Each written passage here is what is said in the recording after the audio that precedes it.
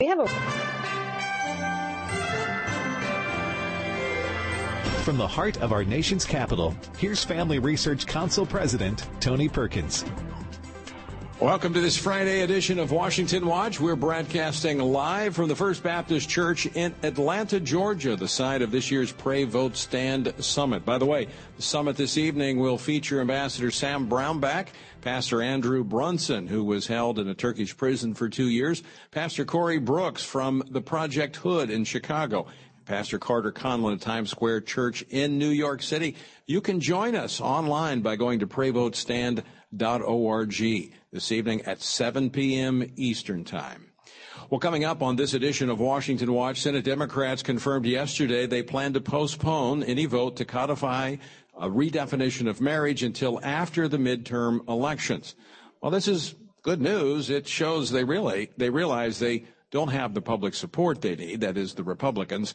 It's also a warning. It will be back in the lame duck session of Congress after the November election.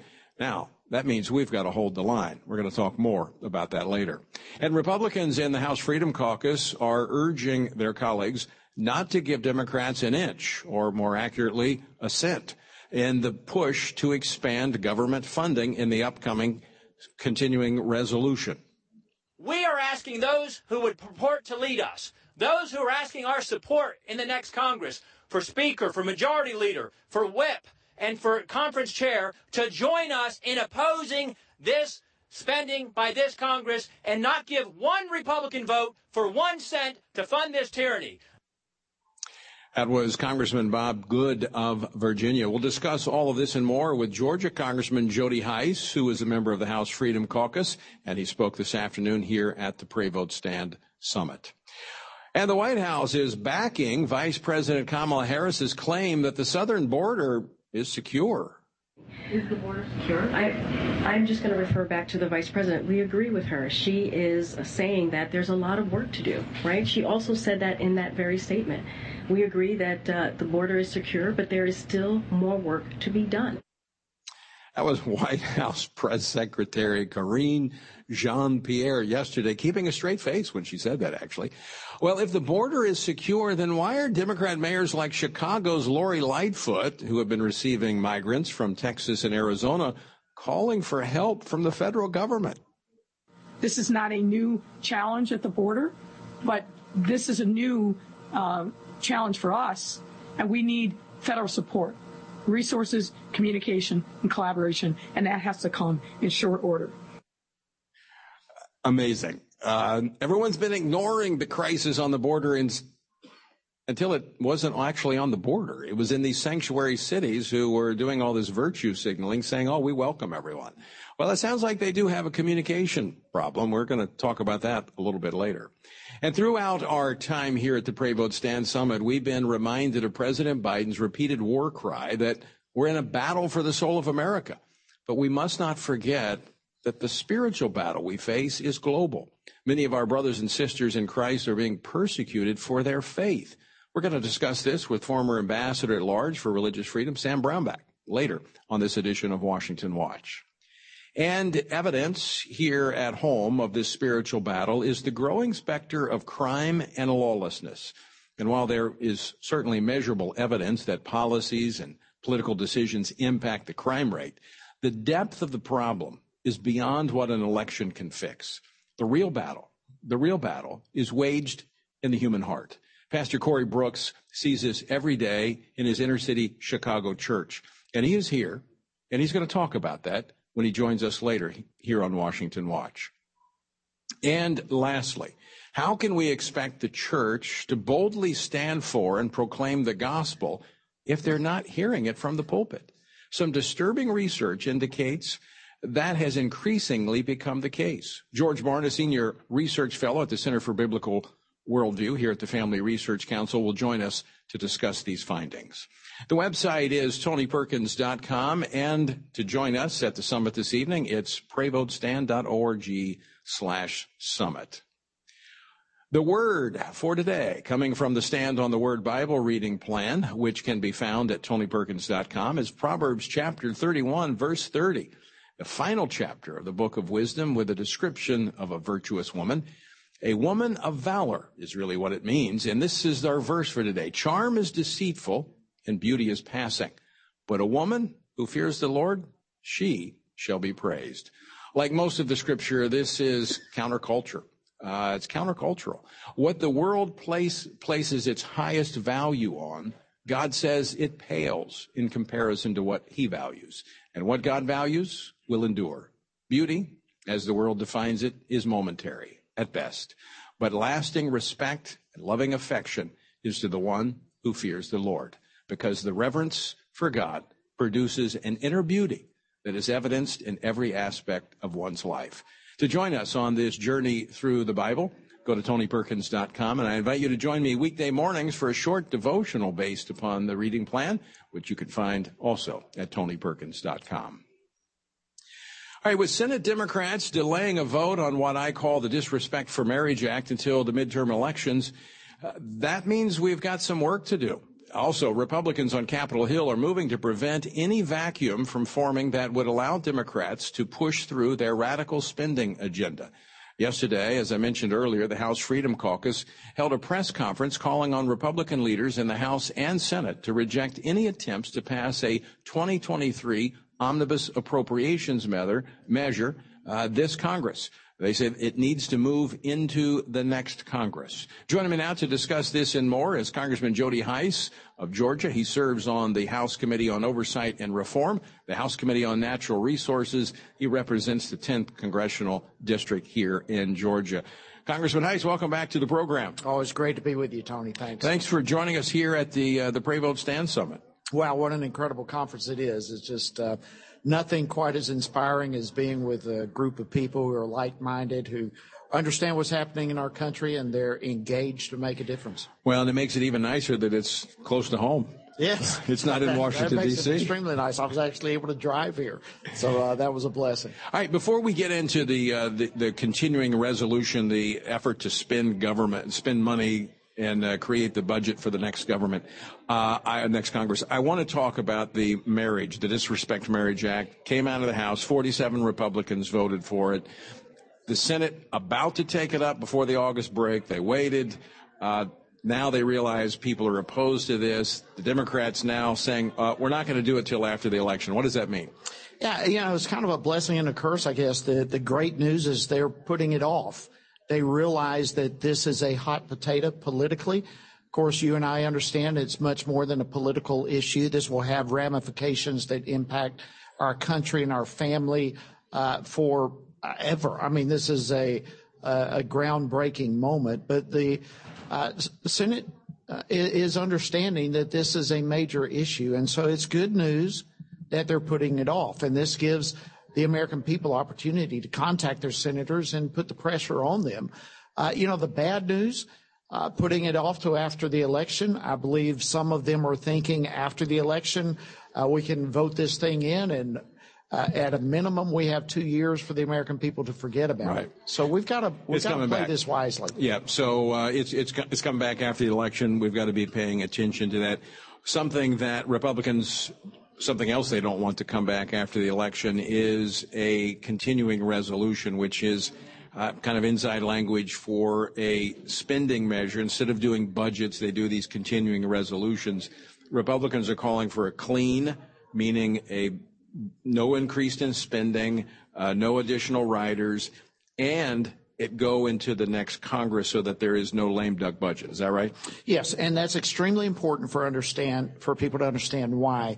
If it goes into next year, after the election, and after those who are elected come in, which is where it is. I mean, we've got a hot potato that is going to impact the next Congress and their decisions, how they're going to deal with spending. We need to give it to them. I mean, here we've waited all this time. We're just a couple of months away, and we need to give it to the next Congress to deal with. If that does not happen, which Nancy Pelosi and the Democrats want this to go into what we call a lame duck session, which is after the election, but before all these people are sworn in, then you have people who are exiting, people who really don't care. It's going to come right down to Christmas, and they'll put all kinds of horrible things in the bill. I've seen this movie before, and there's no accountability because these are individuals in a lame duck who Many, as you said, are departing. And people don't realize in almost every congressional election, about a third of Congress changes. Please. That's right. So you've got about a third of Congress that's going to be binding the nation in spending that will not have to stand before voters again. So no accountable. That's no exactly right. And that's what makes this extremely dangerous. So we're pushing for this CR to be, as you described, without any extra stuff, a clean CR, no additional spending, no additional garbage being put in it. And let's take it into next year so that the next upcoming Congress can deal with our budgetary issues the way they need to deal with it. I want to switch gears to another topic, immigration. We've talked about this week on the program as the vice president was on the weekend show saying the border is secure. Of course, people laughing at that comment. But the kind of what the media is saying, an escalation in partisan tactics. The AP reporting that the governor of Florida and Texas now sending more of these migrants that are coming across the border into these quote-unquote sanctuary cities in Massachusetts. They're sending them in various parts of the country. They've sent them to New York. I mean, so far, you've had, in fact, Governor DeSantis sent flights to Martha's Vineyards. And, of course, the left going crazy about this. Governor Newsom saying the DOJ should investigate. I want to play a clip of something the president said last night about this. Play clip number 5, please. Instead of working with us on solutions, Republicans are playing politics with human beings, using them as props. What they're doing is simply wrong. It's un-American. It's reckless. Reckless? Isn't that not enforcing the law in enticing people to come across the border, risking their lives, advancing human trafficking, and allowing deadly drugs to cross the border? That's playing politics. That's un-American. That's reckless. And that's illegal. We have laws on the books to protect our borders, and this administration absolutely refuses to defend our borders and to secure the borders. And it's, it would be comical if this were not so real. But these Democrats are upset, and yet they're saying it's a secure border. And yet those who are coming across are being sent to them. It's like, why? I thought it was secure. But see, to me, that just epitomizes what they do. It's the gaslighting of America. They say one thing and they do another. Absolutely. And they've become masters at that. And listen, the southern border is inexcusable what's happening there. The thousands, tens of thousands of lives that are being lost because of fentanyl coming across the border, not to mention the terrorists and criminals. It is shameful what's going on. The border absolutely is not secure. It is less secure than it has ever been in the history of this country. You've been there many times. I've been to every sector of our southern border. I've seen it inside and out. It is a disgrace. It's horrifying what's happening in our southern border. And to this day, the president has not been there. The vice president have not been there. And yet they're saying, oh, it's secure. All is well. All is not well. And the work that Governor Abbott is doing and DeSantis and others is simply portraying what is actually happening. It's highlighting it for the American people to see. That's right. Congressman Jody Hice, always great to see you. Thank you for being here at the Pray Vote Stand Summit and for being a frequent guest here on Washington Watch. It's an honor to be with you, Tony. All right, it's great to be in your home state. Great to have you here. People a little nicer here than they are D.C. Yeah, there's no place. And we've got a live audience here. You can't see them, but you can certainly hear them. All right, don't go away. We're coming back with more Washington Watch. On the other side of the break, we're going to be joined by former Ambassador at Large for International Religious Freedom, Sam Brownback. That's coming up next here on this edition of Washington Watch.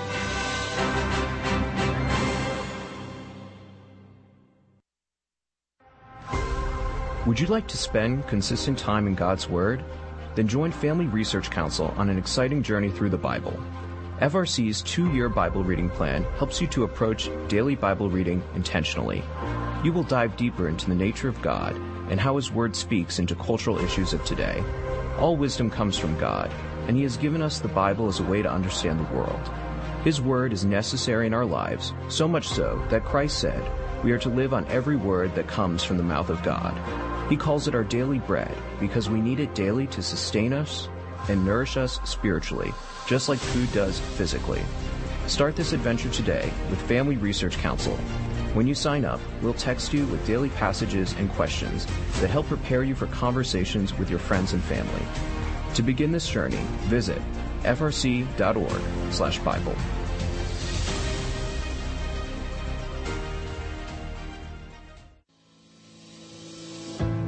1 Peter 3:15 instructs us to always be prepared to give an answer to everyone who asks for a reason for the hope that we have. The mission of FRC's online Center for Biblical Worldview is to carry out that verse by training Christians to advance and defend the faith in their families, communities, and the public square, as now more than ever, we need to be grounded in the truth of God's Word. The Center for Biblical Worldview provides amazing written resources for a wide range of relevant issues, including biblical stances on voting, religious liberty, abortion, marriage, and sexuality. Each of these topics comes as a free downloadable PDF version, abbreviated version, and Spanish translation, along with the prayer guide. To access this written series or to sign up for the Center for Biblical Worldview's monthly newsletter, visit frc.org/worldview.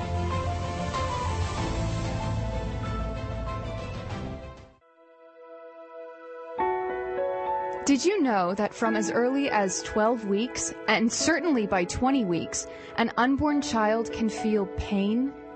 Did you know the issue of pornography is growing among women? Did you know that pornography, sex trafficking, and abortion are all linked and on the rise across the globe?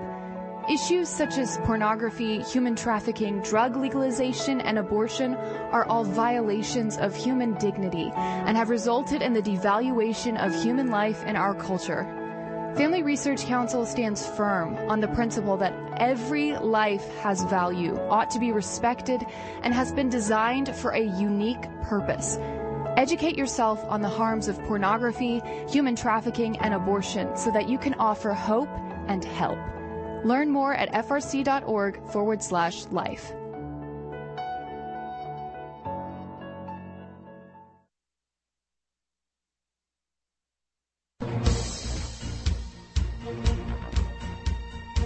Welcome back to Washington Watch. I'm your host, Tony Perkins, and we are broadcasting live from the First Baptist Church in Atlanta, Georgia, the site of this year's Pray Vote Stand Summit, and we have a live audience as well. So you heard them on the way out, and they're still here. And I tell you what, it's been great being here. First Baptist Church, Atlanta, a great host for the summit. The summit's been wonderful. All of the messengers that have come in, and of course, all our attendees and guests, it's just been tremendous. And one of our speakers tonight, which, by the way, you can watch. Go to prayvotestand.org/summit, beginning at 7 p.m. Eastern Time will be our night session, is Ambassador at Large for International Religious Freedom in the Trump administration, Ambassador Sam Brownback, and he joins me now here on Washington Watch. Sam, welcome to the program. Oh, thanks, Tony. Great to be here, and great to be in the church that Charles Stanley built. Isn't it? I mean, this is a name I've heard for years, read. I mean, that's really an amazing, great venue to be in. Well, and that's a great springboard for our conversation because, this is about this church. Dr. Stanley was about teaching and preaching the gospel of Jesus Christ. And a lot of times people think, well, I don't want to get involved in politics. But when you look in the administration in which you served as ambassador at large, and I was the chair of the U.S. Commission on International Religious Freedom, the policy of the Trump administration in their foreign policy, their number one foreign policy objective was to advance international religious freedom. You chaired the first summit, the gathering of international leaders on that topic. Not that the government was promoting the gospel or preaching the gospel, but they were opening the door and making the world, I guess I would say, knowing that it's a priority for the United States that we be able to talk about religion and Christianity. Well, and it's not only that, the human rights project around the world has been in decline for 20 years. We've been losing ground on human rights. And the administration decides to, let's back up here and let's get back to basics. If you get religious freedom right, you will expand your right to assembly, your right to free speech, your right really to be able to stand up to the government. And of course, we know there's a body of evidence to say that countries have greater economic opportunity, greater stability socially, so it has a lot of benefits. And less genocide. And it's also, honestly, a way to differentiate from China. China is horrific on what they do to people of faith, all faiths. They're at war with faith.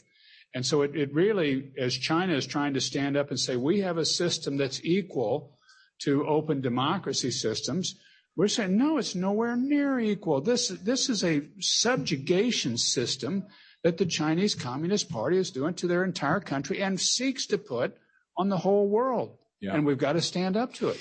So to kind of go back to connection with Christians in America who say, I don't want to get, why do I get involved in politics? Well, elections have consequences, and our ability to see doors open for religious, the opportunity to be missionaries to other countries really is tied to our policy. No, it is. It is. I mean, if a country says, no, we're just going to close down to people of faith all over the world, like China's doing, like India is doing, in a number of other countries, it really limits your ability to be able to put those sort of messages out. And we're getting a lot of pressure on religious freedom in the United States. Right. That's another thing that's happening, is pressure here. But in the Trump administration, you have the ability to, they did promote it. And have conversations with international leaders. Hey, this is a priority. I mean, I traveled the world. I saw it. You saw that people realized that, hey, for America, this was a priority. And it changed their policies. It changed their policy, and it accomplished things. The Abrahamic Accords in the Middle East, which is bringing peace between Israel and several Islamic countries, would not have happened had there not been this engagement with people of faith. The Abrahamic Accords, by its very nature, is about, we're going to engage people of faith, and peace came out of it. This peace deal was a part of it. So this is an accomplishment, and this is really a key way to go. And so many people, they want to just ignore religion or people of faith, or they just want to say that was a bygone era. 80% of the world's people identify with a faith. Right. And they move by that. And that puts us at a disadvantage when we have this view that faith is not important and keeping it out of our foreign policy. We're not able to communicate effectively with 80 to 90% of the world's population. And I found I could really negotiate and work well with a number of leaders of other faiths, Muslims, Hindus, others, because they saw me as a person of faith. Right. I understood what faith meant. It's a matter of the heart and the soul. We don't just operate by reason. You also operate by your heart. And is something we've been talking about here at the Summit, a biblical worldview, meaning that our lives are informed by and guided by our faith. A lot of the world, while they don't share Christianity, they live informed by and directed by their faith. And they really appreciate it that somebody else understands how they're operating, instead of just saying, look, frankly, you're stupid, but we're operating by faith, and you ought to just think all this stuff through. And it's really a condescending way to look at people. It's also an insightful way when you understand that people are guided by their faith, because you can read their book and anticipate what they're going to do. It's really about understanding the person on the other side of the table. Who enters a negotiation without trying to understand who you're negotiating with? You want me to answer that question? Yeah, well, yes. We see quite a bit of that right now. Yeah, we do. Before we run out of time, Ambassador, the state of religious persecution, primarily for Christians around the world, what does it look like? Not good. You got most of the world has significant religious persecution taking place. You've got people getting killed. China is a whole category of what the future of oppression is going to look like because of the use of high technology and other things. But unfortunately, you just really got a declining situation. In Afghanistan, if you're of the minority faith right now, you've been either run out or killed, or you're being hunted now. I mean, it's really gotten terrible after the U.S. withdrawal that's taken place there.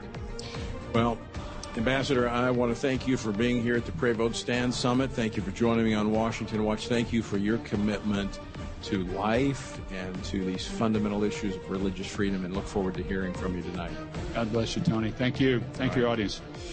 All right, folks, don't go away, because we're coming back with more Washington Watch on the other side of the break. We're going to be joined by Pastor Corey Brooks of Chicago. He has Project Hood. What's that about?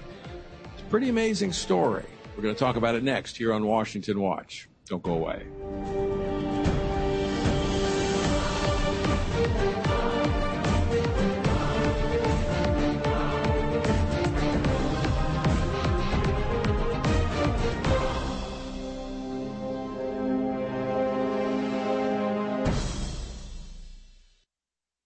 Are you a university student? Do you know a university student, specifically one who wants to grow as a Christian leader to positively influence public policy and the culture? Look no further. Family Research Council has a life-changing 12 to 15-week internship program that has prepared and equipped students to take the next step in their professional journey. With a speaker series focusing on careers and callings, lectures from prominent conservative leaders, and weekly biblical worldview training, students will grow in personal and professional development. Interns have the opportunity to work in policy, communications, event planning, and more. They will gain real-world experience working directly with our experts who will guide them in pursuing careers of influence so that they can make a difference wherever God calls. This paid internship offers fully funded housing in the heart of downtown D.C., giving you the chance to experience our nation's capital. Visit frc.org/internships to apply. What is biblical masculinity? In our culture of gender confusion, there aren't many examples of godly manhood. Men, husbands, and fathers need to find a model of godly manhood, leadership, and strength. But where can they find it in our culture? Stand Courageous Men's Ministry was created to help men find this model of godly manhood and to develop a strong biblical character, cultivate positive habits, build and rebuild relationships, and make commitments that will move men closer to God's good purpose and design. Men who will stand courageous. Join us at a Stand Courageous Men's Conference to discuss critical aspects of masculinity. These conferences are led by men who understand the issues men face. They unpack our role as a defender, provider, instructor, and battle buddy so that we can make an influence as a chaplain inside and outside the home. Learn more and find a Stand Courageous event near you at standcourageous.com.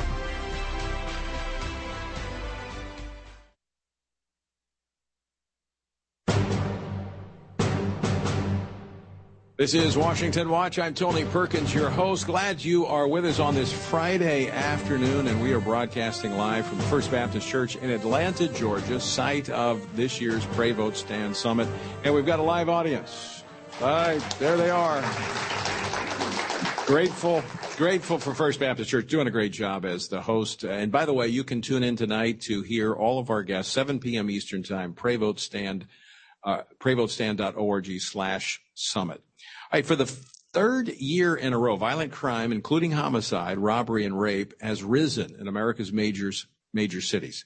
And while there is measurable evidence that policies and political decisions impact the crime rate, the depth of the problem has gotten to a point that it's beyond what an election can fix. To get to the root of this lawlessness, we need a movement of spiritual revival in our country. Joining me now to talk about this is Pastor Corey Brooks. He's the founder and CEO of Project Hood, a Chicago-based ministry associated with his church in Chicago. He has a proven track record of stopping violence in one of the most violent communities in Chicago. Pastor Brooks, welcome to Washington Watch and to the Pray Vote Stand Summit. Thank you. I'm glad to be here tonight. All right, so some know your story from some of the news outlets. You spent, in fact, you just took a little time off the roof to come down. You're raising money for a community center. Mm-hmm. And what caught my attention is that tell us briefly about the community that you pastor in and what it looked like just a few years ago. Absolutely. 2014, the Chicago Sun-Times wrote an article called The Most Dangerous Block in All of Chicago, and they called it O Block. O Block named after a young man named O.D. Perry who was shot and killed, and the gangs picked up the O in his name and started calling it O Block. That block just happens to be the block that our church is located on. And we took offense to that. We decided that we're going to do something about it. We're going to work hard to transform the neighborhood. We decided to keep the O, but we decided to start calling it Opportunity Block. And since that time, we've been transforming it. We've been offering programs. We've been dealing with trying to reach specifically guys in gangs to help them transform their lives. And now that community where we are is no longer the most dangerous block. Matter of fact, we're not even in the top 30 of the dangerous blocks in Chicago. So we're really excited about that. That's one top 30 you don't want to be in. Don't want to be in the top 30. So talk a little bit about how you've done that. I don't want you to give all of your speech away for tonight. I've heard you. I met you a couple months ago in Chicago. Just amazing story of seeing a problem and approaching it from your faith. Yes. So we decided as a church that we wanted a missions arm of our church to reach our neighborhood. So we created Project Hood. Hood stands for Helping Others Obtain Destiny. There's a little play on words. Yeah, words little play on Project, little right. play on Hood. We tried to put them together and bring something positive. And we decided to get some programs that are very much needed for our neighborhood. We took an analysis of what's needed. We looked at the problem and said, okay, we're not going to wait on government to come in and fix it, because so far it has not happened. So as the church, we're going to start being the light in the midst of darkness. We're going to be salt to the earth, and we're going to go roll our sleeves up and go to work. Isn't that what the scripture says to do? Absolutely. And that's what we're trying to do. And that's we're reaching a lot of people, and we're changing a lot of lives. See, I think the church has been crowded out by government. Yeah, absolutely. And so the church has to be assertive in stepping back into its rightful arena. Yeah, we're working hard to make sure that we have a place, and that we go by the thought that if our church were out of the neighborhood, would anyone notice? Because we realize that there are a lot of churches in a lot of neighborhoods and no one even knows that they're there. Well, we don't want that to be the story of our church. So we work real hard with individuals, try to get them to know Christ, try to get them to transform their lives, and get them on a program and on a track toward transformation. You came to the public's eye after a motel across from your church, which was kind of a crack house, yes. prostitution yes. place. You said that needs to go. Yeah. And you went up and you camped out on top of that motel for how long? Well, you're going to steal my thunder tonight. Oh. But I'll tell you. Right, don't tell anybody. All right, yeah. Nobody that's listening, tell people tonight what he's about to say. So there was a sleazy motel across the street from our church. Prostitution, drugs, the gangs were using it. It was directly across the street. And we decided that we needed to get rid of it if we were going to transform the neighborhood. That was the first thing that needed to go. So I decided to go up on the roof of that motel, and I refused to come down. And I thought it was going to be a 3-day stay, at most 21 days of fasting, but it turned out to be 94 days on top of that roof in the winter of Chicago. And the Lord blessed us after 94 days to raise enough money to purchase it and tear it down.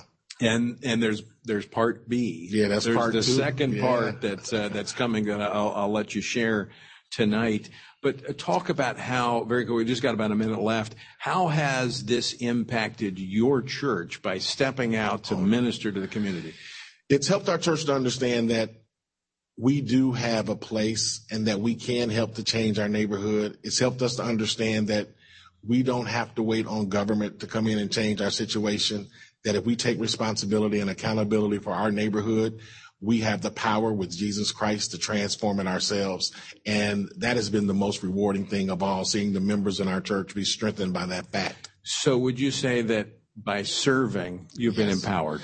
By serving, we have definitely been empowered, without a shadow of a doubt. Well, Pastor Corey Brooks, I want to thank you for coming to Atlanta to be a part of the Pray Vote Stand Summit. And I am looking forward to hearing from you tonight. Thanks so much for being with us. Thank you so much. I appreciate the opportunity. All right. Thank you. Pastor Corey Brooks from Chicago, from O-Block. And I want you to tune in tonight, and you can hear his amazing testimony of God's faithfulness, how he called him. He didn't tell you all the details. There's more about that story. It's an amazing story of what God will do if we will yield ourselves to him and obey, sometimes in difficult circumstances. But if we'll listen and obey, God will show up in a big way. So tune in tonight, 7 p.m. Eastern Time, prayvotestand.org/summit. All right, don't go away. On the other side of the break, we're going to be joined by George Barna. That's next here on this edition of Washington Watch. What is biblical masculinity? In our culture of gender confusion, there aren't many examples of godly manhood. Men, husbands, and fathers need to find a model of godly manhood, leadership, and strength. But where can they find it in our culture? Stand Courageous Men's Ministry was created to help men find this model of godly manhood and to develop a strong biblical character, cultivate positive habits, build and rebuild relationships, and make commitments that will move men closer to God's good purpose and design. Men who will stand courageous. Join us at a Stand Courageous Men's Conference to discuss critical aspects of masculinity. These conferences are led by men who understand the issues men face. They unpack our role as a defender, provider, instructor, and battle buddy so that we can make an influence as a chaplain inside and outside the home. Learn more and find a Stand Courageous event near you at standcourageous.com.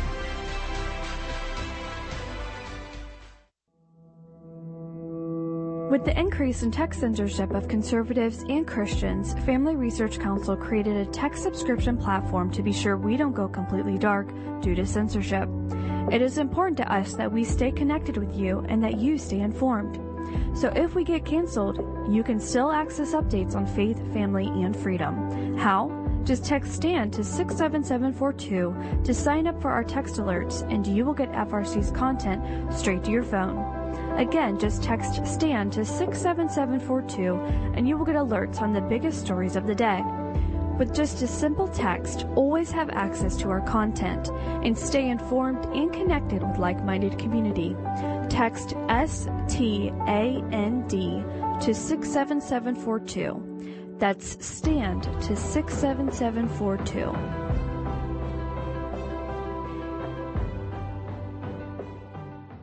Are you a university student? Do you know a university student, specifically one who wants to grow as a Christian leader to positively influence public policy and the culture? Look no further. Family Research Council has a life-changing 12 to 15-week internship program that has prepared and equipped students to take the next step in their professional journey. With a speaker series focusing on careers and callings, lectures from prominent conservative leaders, and weekly biblical worldview training, students will grow in personal and professional development. Interns have the opportunity to work in policy, communications, event planning, and more.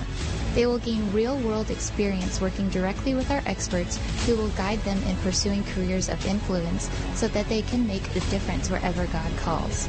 This paid internship offers fully funded housing in the heart of downtown D.C., giving you the chance to experience our nation's capital. Visit frc.org/internships to apply.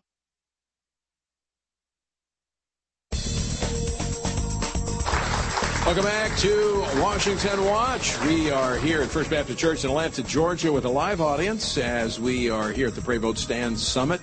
We are in break, but we're not. We're actually on radio, but everybody else is on break.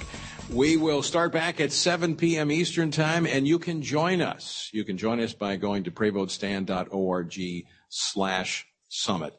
Well, for those of you who listen to Washington Watch on a regular basis, you know that one of the things I like to talk about is the research that is done, in part, a lot of the research by George Barna, FRC Senior Fellow at the Center for Biblical Worldview. I think data is so important, and I like to know what people are thinking, what motivates them. It helps us kind of communicate to help move them in the direction they need to go.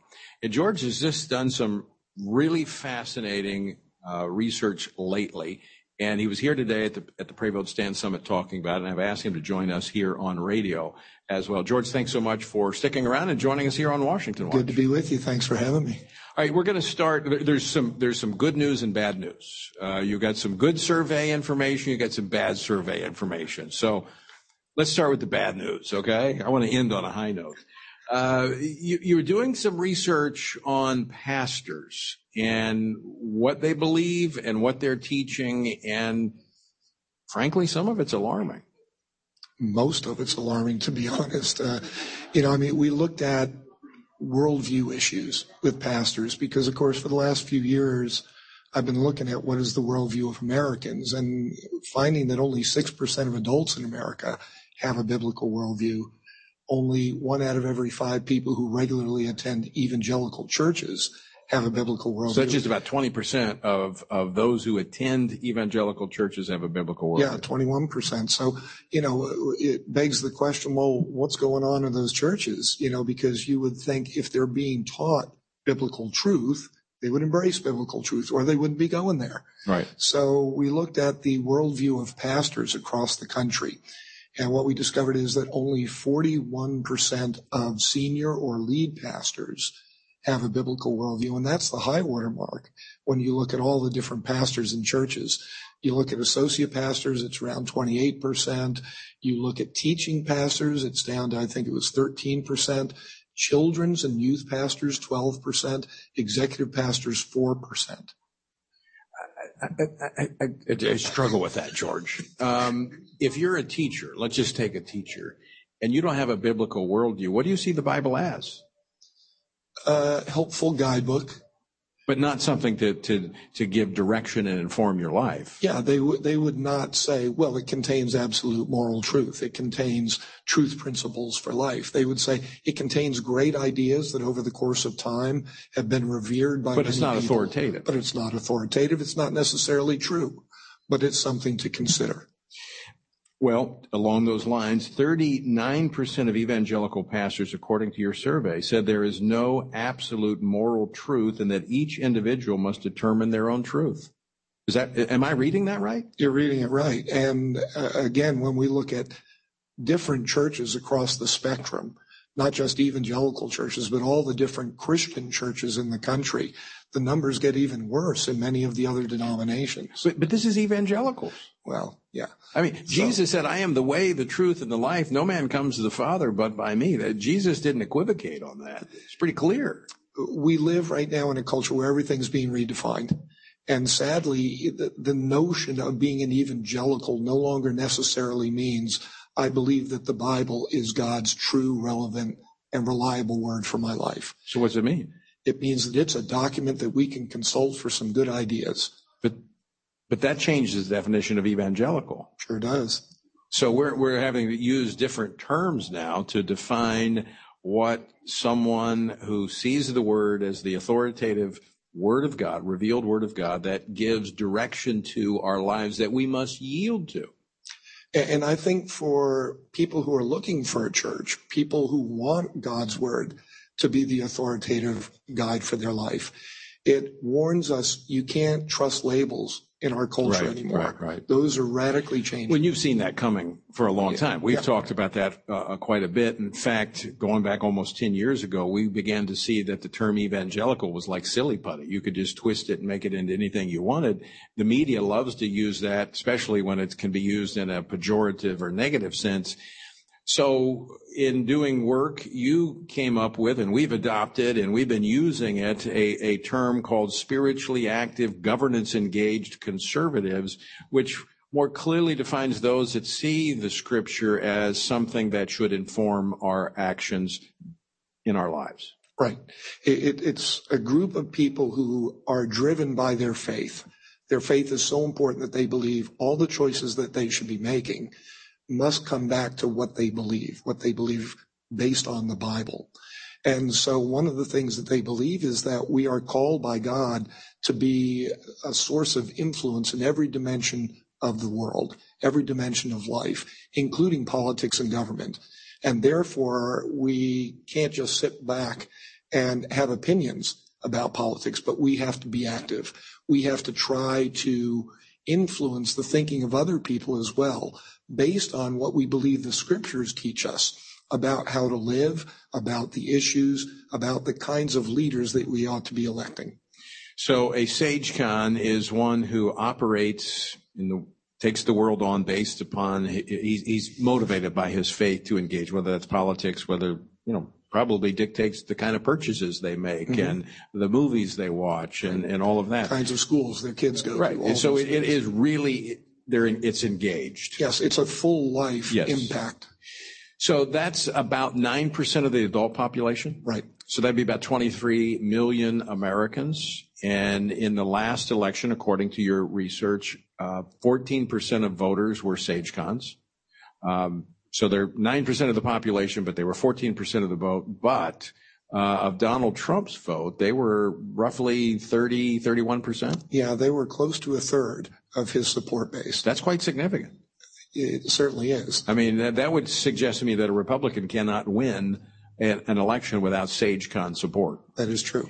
And SageCons also, according to your research, turn out at the highest level, percentage-wise, than any other segment of society. In 2020, when we looked at the turnout for SageCons, it was 99%. Now, you can't get much higher than that. But again, what it shows is that these people are serious about their faith and their faith's connection to everything. And so they're probably not as shaken by the advertising and by the attacks because they don't vote based upon personality or on party. They vote based upon primarily, I would say, the policies that align with their biblical beliefs.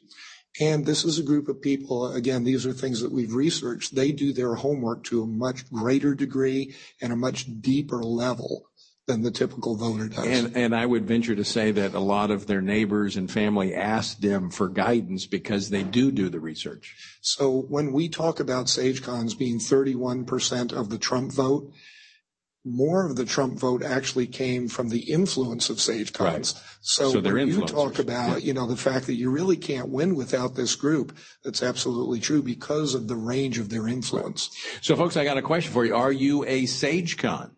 And I got a tool for you. You can actually find out. You can take a survey, a SageCon survey, to determine whether or not you are a SageCon.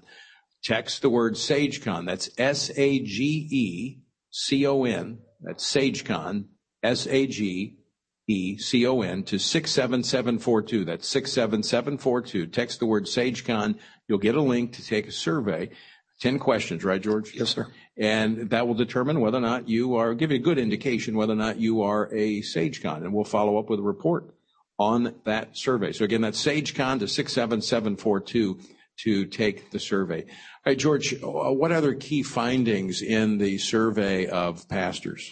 Well, one of the ones that really disturbed me is because we know a person's worldview develops when they're a child, right, between the ages of 15 to 18 months and 13 years of age. When we looked at children's pastors and found that only 12% of them have a biblical worldview, because you can't give what you don't have. We know those children are very vulnerable, but they're not getting what they need. If I were a senior pastor, I mean, based on the data that now is quite extensive that you've put together on biblical worldview, that would be an area that I would immediately begin to focus on. Children's pastors and equipping parents, because parents are key in this of instilling that biblical worldview and building it in their children.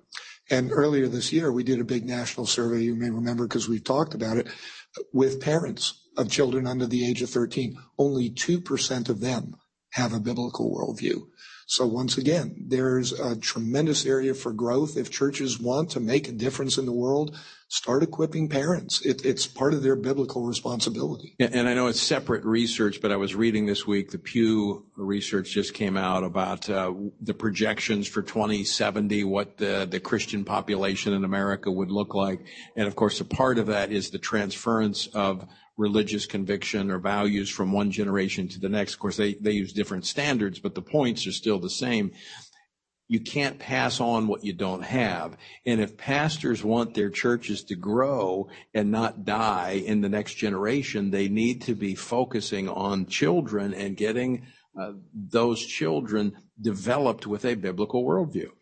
And as you know, we're going to be working with FRC to do research with children during the coming 3 or 4 months to figure out, so what is the worldview that they're in the process of developing, so that we can foresee what some of the challenges are that we're facing. We know that fewer and fewer parents in America even believe in the existence of God. So the most basic things, when they're rejecting the existence of God, they're rejecting Christ as a Savior, they're rejecting the Bible as truth. These are the fundamentals of the Christian faith. We've got to get back to those basics. And we could be overwhelmed with this data and say, oh my gosh, the ship is sinking.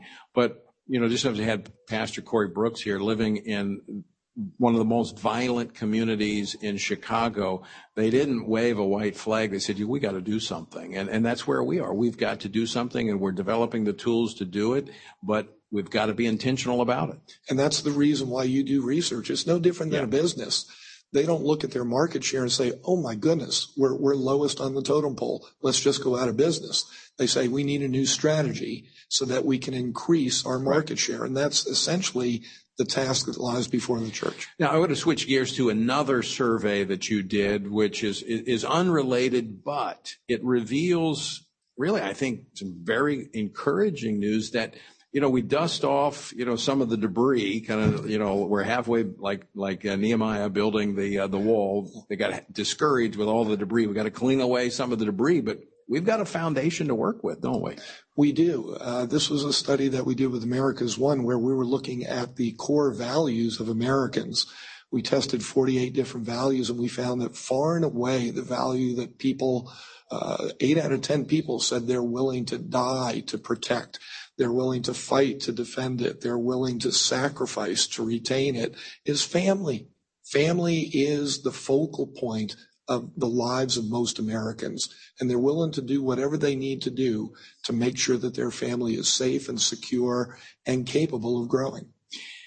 And we talked about that earlier today here at the summit, that is God's created order. And of course, they may not recognize it as that, but it's inherent in us as human beings that God has created that. That was one of the first institutions that God created, was the family.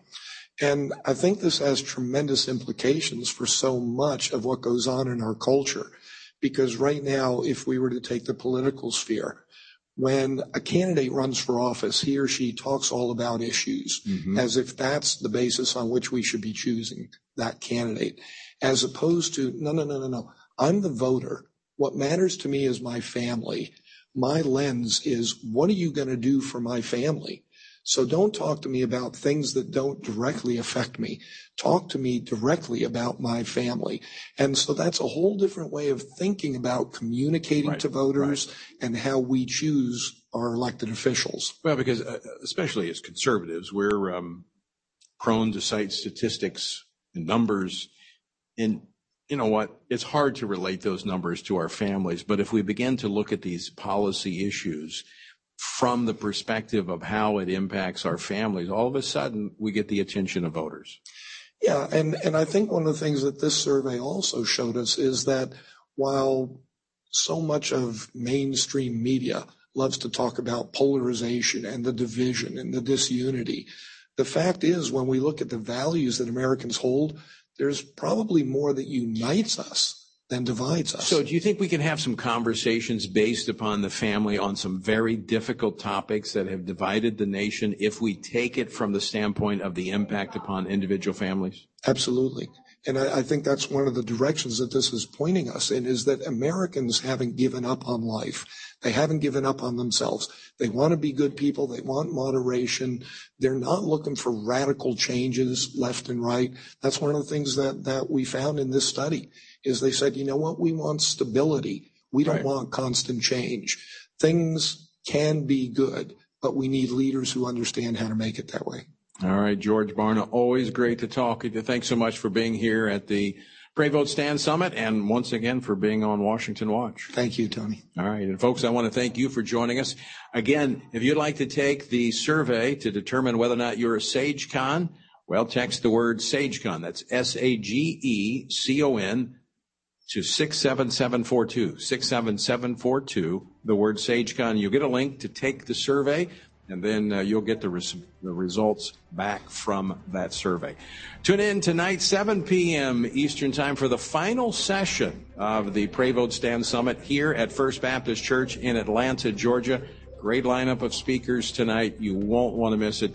PrayVoteStand.org/summit, 7 p.m. Until next time, I leave you with the encouraging words of the Apostle Paul, found in Ephesians 6, where he says, when you've done everything you can do, when you've prayed, when you've prepared, and when you've taken your stand, by all means, keep standing. Washington Watch with Tony Perkins is brought to you by Family Research Council and is entirely listener-supported. Portions of the show discussing candidates are brought to you by Family Research Council Action. For more information on anything you've heard today, or to find out how you can partner with us in our ongoing efforts to promote faith, family, and freedom, visit TonyPerkins.com. Also, to leave a comment about Washington Watch, call our watch line at 1-866-372-7234. That's 1-866-372-7234.